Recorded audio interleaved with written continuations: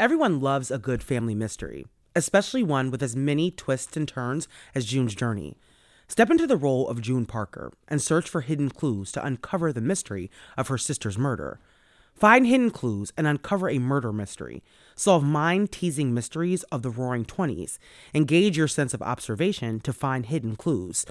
Search for hidden objects from the parlors of New York to the sidewalks of Paris and uncover a collection of dazzling hidden object spectacles for you to solve. We're all here because we love true crime, right? Well, this game has the perfect twists and turns to keep your brain asking, what happened here? There's nothing I love more than getting to decorate my very own luxurious state island. The best part? You can chat and play with or against other players by joining a detective club. Can you crack the case? Download June's Journey for free today on iOS and Android. Hello, listeners. I'm your host, Amara, and this is Black Girl Gone, a true crime podcast.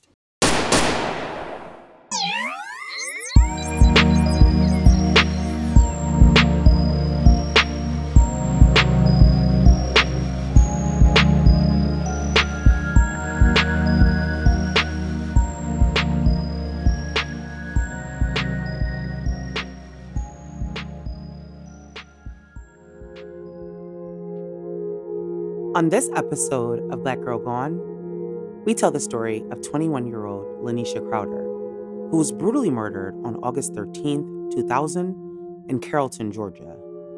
When Laneshia's body was found, her 2 children were also in the home, and her 7-year-old son had also been attacked but miraculously survived his physical injuries. Whoever killed Laneshia left her body in the home with her 2 children, one of whom they also tried to kill.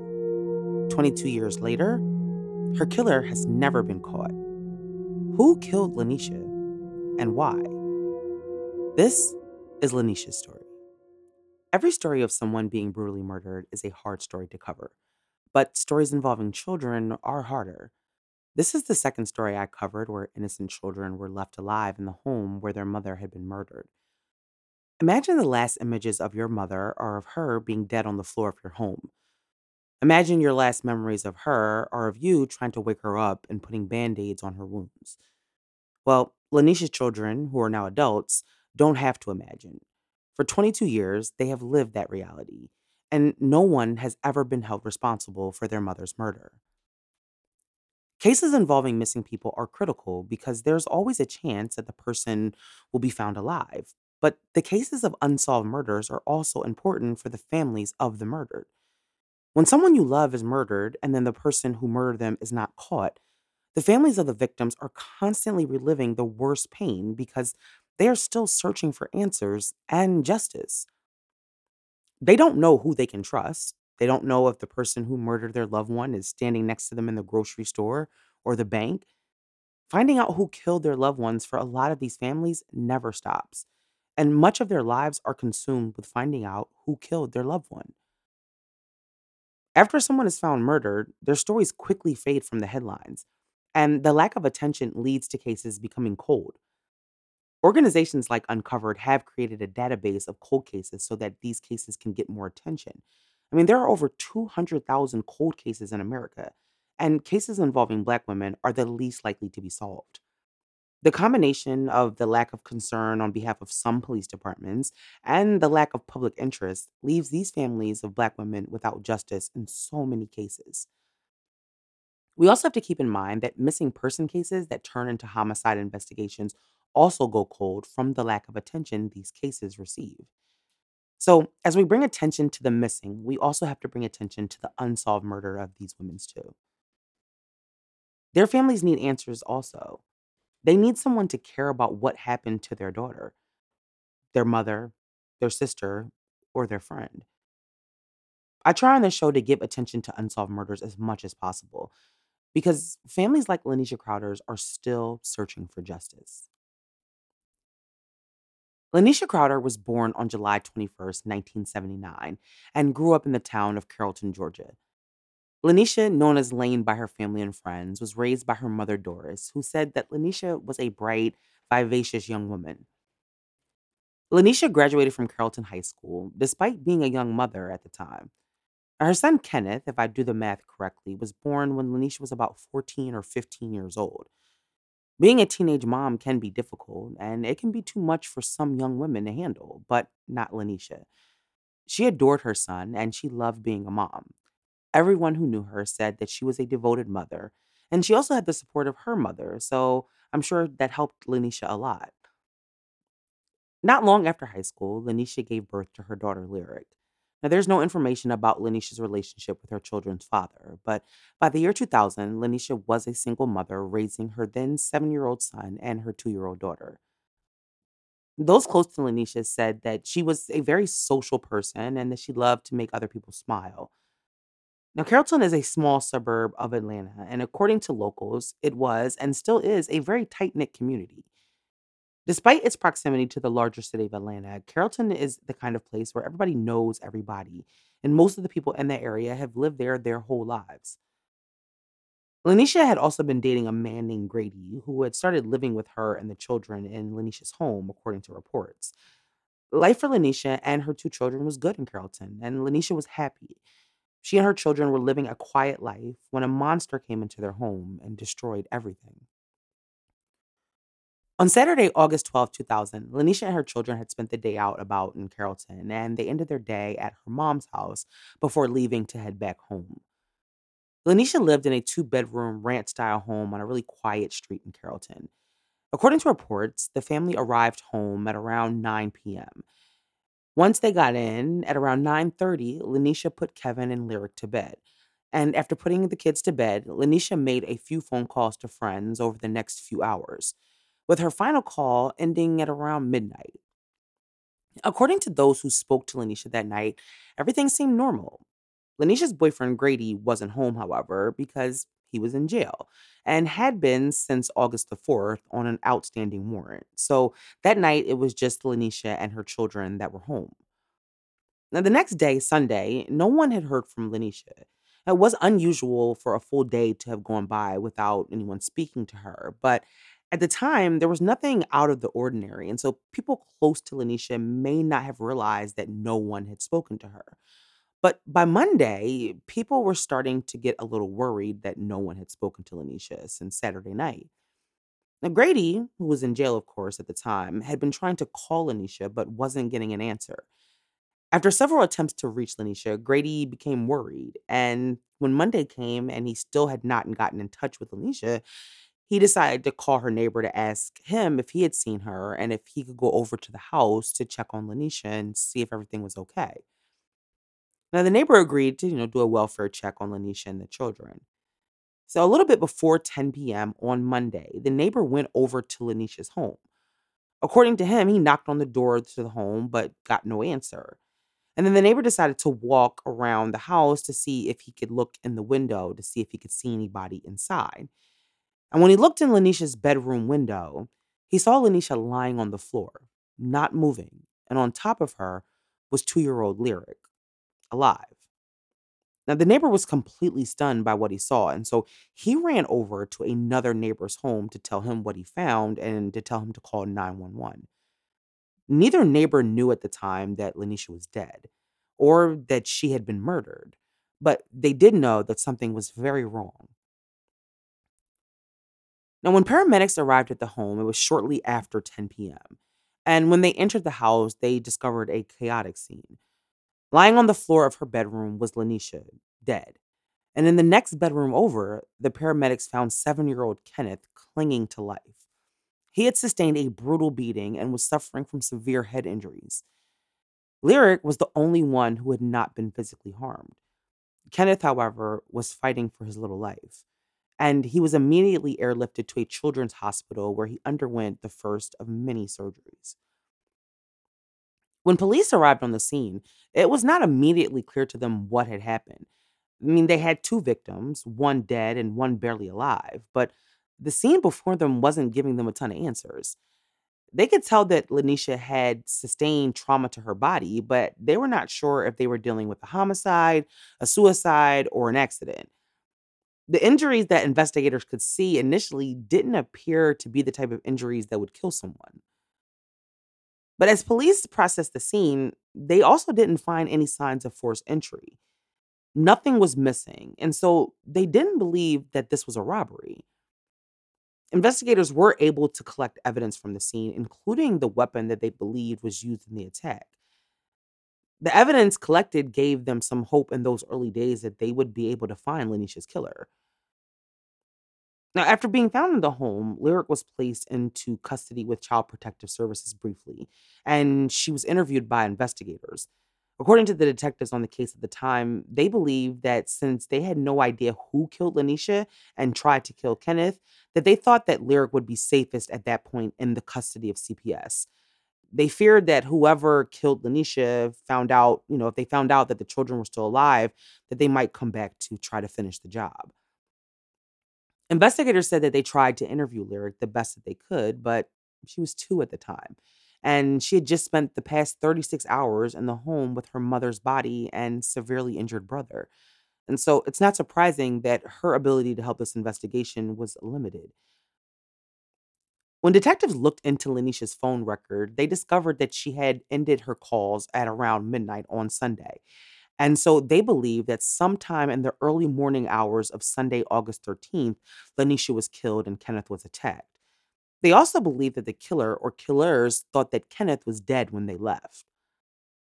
With no evidence of a break in and nothing missing from the home, investigators had no idea why someone would attack Lanisha and her son. While Kenneth fought for his life in the hospital, investigators spoke to people close to Lanisha to try to get an idea about what had happened to her. But no one in Lanisha's life had anything bad to say about her. And no one could imagine why anyone would want her, let alone her 7-year-old son, dead. Lanisha was living a quiet life with her children. She wasn't involved in anything that would lead authorities to believe would have caused her death. When the autopsy came back, Lanisha's death was officially ruled a homicide, and her cause of death was blunt force trauma. Someone had beaten Lanisha to death. At first, investigators were confident that they would be able to solve this case. But in the weeks after Lanisha's murder, the possibility that this case would be quickly solved began to move further out of reach. Let's be real, adulting is BS. It's an onslaught of WTFs at least 20 times a day. Sometimes we just need a break from the day-to-day drab. Maybe a couple of cuss words, a middle finger or two, or a few great laughs. Whatever it takes to put adulting in timeout. You need Smart Ass and Sass, the subscription box that will say everything you need to say so your mouth doesn't have to. Smart Ass and Sass items are curated and personally tested by the S&S team, a group of really mouthy people who want you to get a good laugh in your day. S&S partners with some of the best small businesses to bring you trendy and snarky items each month. I got my first box last week and I'm in love. The Smart Ass and Sass box is full of amazing and useful products. My favorite was the makeup brushes that came in the cutest pouch. So if you're looking for a monthly subscription box that will brighten up your day once a month, then you have to try Smart Ass and Sass. The big box is $54.95, and each big box contains one S&S design t-shirt, has between 7 to 9 unique items, and is valued at over $90. But there are other subscription sizes available. Subscribe at www.smartassandsass.com and use code GIRLGONE for 10% off your first subscription order. Follow Smart Ass and Sass on social media for your daily dose of attitude. This podcast is sponsored by BetterHelp Online Therapy. Relationships take work, especially the most important one you can have in your life, your relationship with yourself. A lot of us will drop anything to go help someone we care about. We'll go out of our way to treat other people well, but how often do we give ourselves the same treatment? I'm a huge believer in self-care. I fully believe that you cannot pour from an empty cup. And so as a mom and a wife, it's super important for me to take care of me. And this month, BetterHelp Online Therapy wants to remind you that you matter just as much as everyone else does. And therapy is a great way to make sure you show up for yourself. I believe that therapy is a valuable tool, and more of us are experiencing the benefits of therapy in our everyday lives. BetterHelp is online therapy that offers video, phone, and even live chat sessions with your therapist, so you don't have to see anyone on camera if you don't want to. It's much more affordable than in-person therapy, and you can be matched with a therapist in under 48 hours. Give it a try and see why over 2 million people have used BetterHelp Online Therapy. This podcast is sponsored by BetterHelp, and Black Girl Gone listeners get 10% off their first month at betterhelp.com/girlgone. That's BETTERHELP.com/girlgone. On August 14th, 2000, the body of 21-year-old Laneshia Crowder was found after she'd been beaten to death inside her home in Carrollton, Georgia. Both of Lanisha's young children were inside the home, and her 7-year-old son Kenneth had also been beaten and sustained life threatening injuries, but managed to survive. In the weeks and months following Lanisha's murder, investigators had been trying to determine a motive for the murder and attack, but they were coming up short. After speaking to people close to Laneshia and people around Carrollton, they were unable to establish a why anyone would want to hurt Laneshia. The most obvious suspect would be the person that Laneshia was in a relationship with, but remember, he had an alibi, the county jail. And so there was no way that he could have been the person who committed this murder. And so, with her intimate partner ruled out, all of the obvious reasons for something like this to happen were just not there. The absence of forced entry, however, led investigators to believe that perhaps the killer was someone who Lanesha knew. There are details about this case that investigators have not released. They say that certain information, like things only the killer would know, are being withheld to uphold the integrity of the investigation.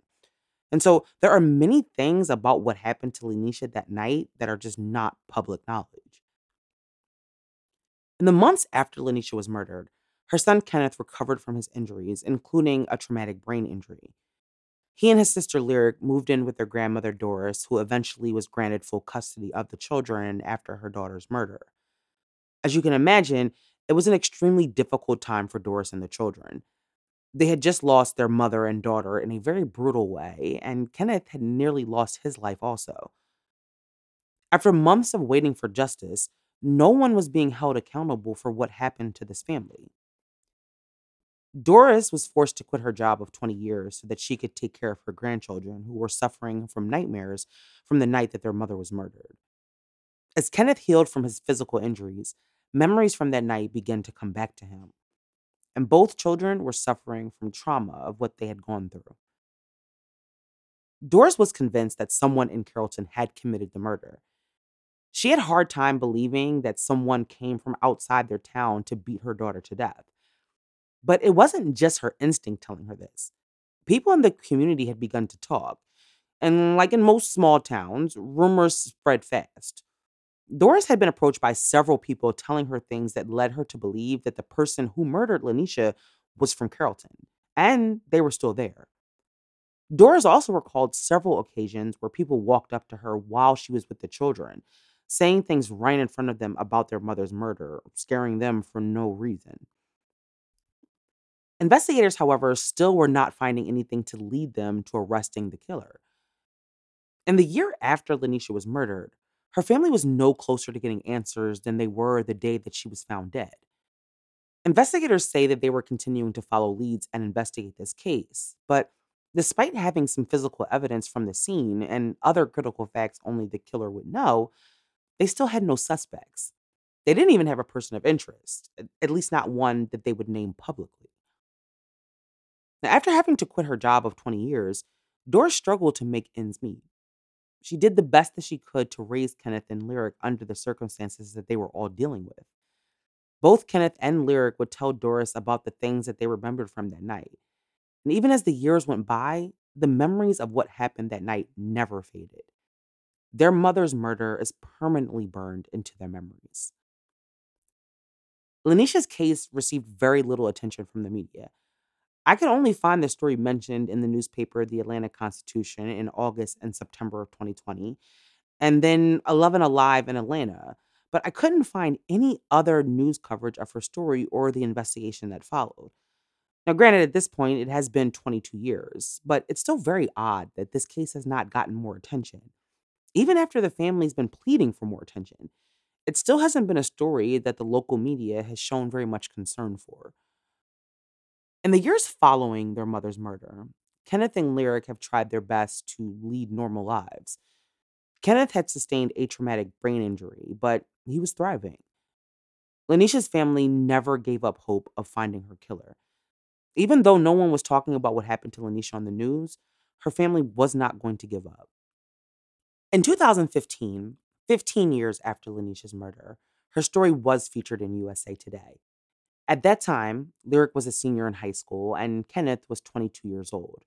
But their mother's murder and the fact that her killer had not been caught weighed very heavily on them. Kenneth said this during that interview.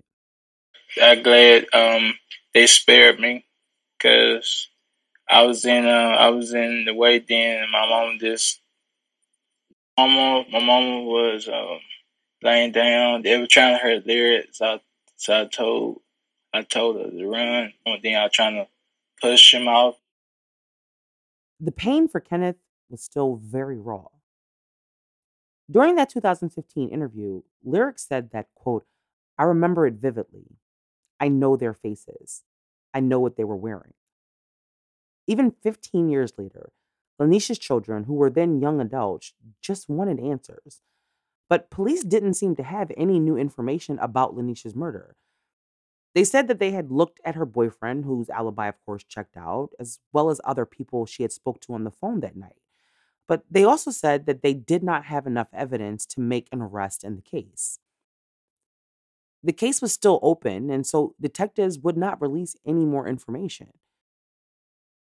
For the next 5 years, no information was released regarding Lanesha's case. Like I said before, even in the immediate aftermath of her murder, it seemed like there was very little coverage of her murder. And with no information coming out or being released, there wasn't really much to report on. Of course, it's very frustrating when you're trying to tell the story. I mean, the fact that a mother was murdered and her son was brutally attacked should have been a major news story. I mean, I understand upholding the integrity of the investigation, but after 22 years, why hasn't there been more information released?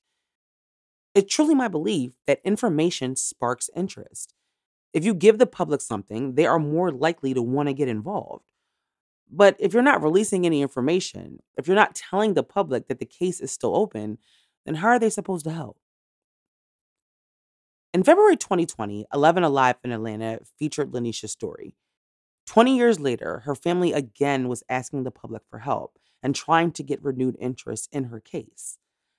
By then, Lyric was 22 years old and her brother Kenneth was in his late 20s. And during that interview, Lyric said this about what she remembered from that night. I remember that feeling of, is my brother and my mom okay? I just remember trying to, comfort them afterwards. A lot of people think that young children would forget something like this or they wouldn't remember. But to that, Lyric said this. You think about other children who go through that, like they're going to remember that for the rest of their lives. And when people sit there and say, oh, they're not going to really remember it, they do. They really do. The family hoped that someone would come forward and tell them something. But as of today, Lanesha's killer is still free. There are no new updates, and so it's unknown where they are in the investigation. But we do know that it's been nearly 22 years since someone brutally murdered Lanesha and attacked her 7-year-old son, leaving him to die. For the past 2 decades, Lanesha's family has tried desperately to get answers about who killed her and why. Doris, Lanesha's mom, still believes that someone in Carrollton was involved in the murder, and she believes that some witnesses are just afraid to come forward and say what they know. The tragic murder of Laneshia Crowder was a devastating loss for her family. Not only did her children lose their mother, but Kenneth, who was only 7 years old at the time, was also brutally attacked, and he has had to spend his life living with the physical injuries from that night. Lyric was just 2 years old, and when they found Laneshia, there were boxes of band-aids near her body from where Lyric had been trying to fix her mother's wounds. They have tried to move on with their lives, but knowing their mother's killer has been free this whole time has always been a part of their lives. The hardest part to figure out about what happened to Laneshia is why. The information that exists doesn't give you enough to even create a theory about what could have happened. In a lot of these cases, there is at least one theory out there in the public. But in this case, we really have no idea why someone would want to kill Laneshia. With no evidence of forced entry, it's possible that Laneshia let her killer enter her home unknowingly. Investigators say that they don't believe that this was a planned attack and that it took place in the heat of the moment. But that still doesn't answer the question why. What could Laneshia have done to cause someone to beat her to death while her children were home and then try to kill her son? Were they afraid that the 7-year-old will be able to identify them? And is that why he was also attacked? Sadly, those are questions we just don't have answers to. Laneshia was just 21 years old when she was taken. Although she was a mother of 2, Laneshia had not even begun to live her life. She may have gotten married by now. She may have had more children, perhaps built a successful career doing something that she loved. But all of that was stolen from her and her children. Thankfully for Kenneth and Lyric, they had Doris, and so they didn't have to grow up in the system. But nothing will ever replace having a mother. After 22 years, Laneshia's case needs more attention. There are people who know what happened to Laneshia and who killed her. Her family deserves to know who killed her and why. Laneshia's case is cold, but if you have any information about her murder or anything that may help lead to new information, you can contact the Carroll County Police Department or the Georgia Bureau of Investigation. May Laneshia Crowder rest in peace. Thank you for listening to this week's episode. We will be back next week with a brand new story. Join us on Patreon for exclusive minisodes and ad-free episodes. As always, like us on Facebook, follow us on Instagram and TikTok at Black Girl Gone Podcast. Listening on Apple Podcasts? Show your support for the show by leaving a review and a 5-star rating.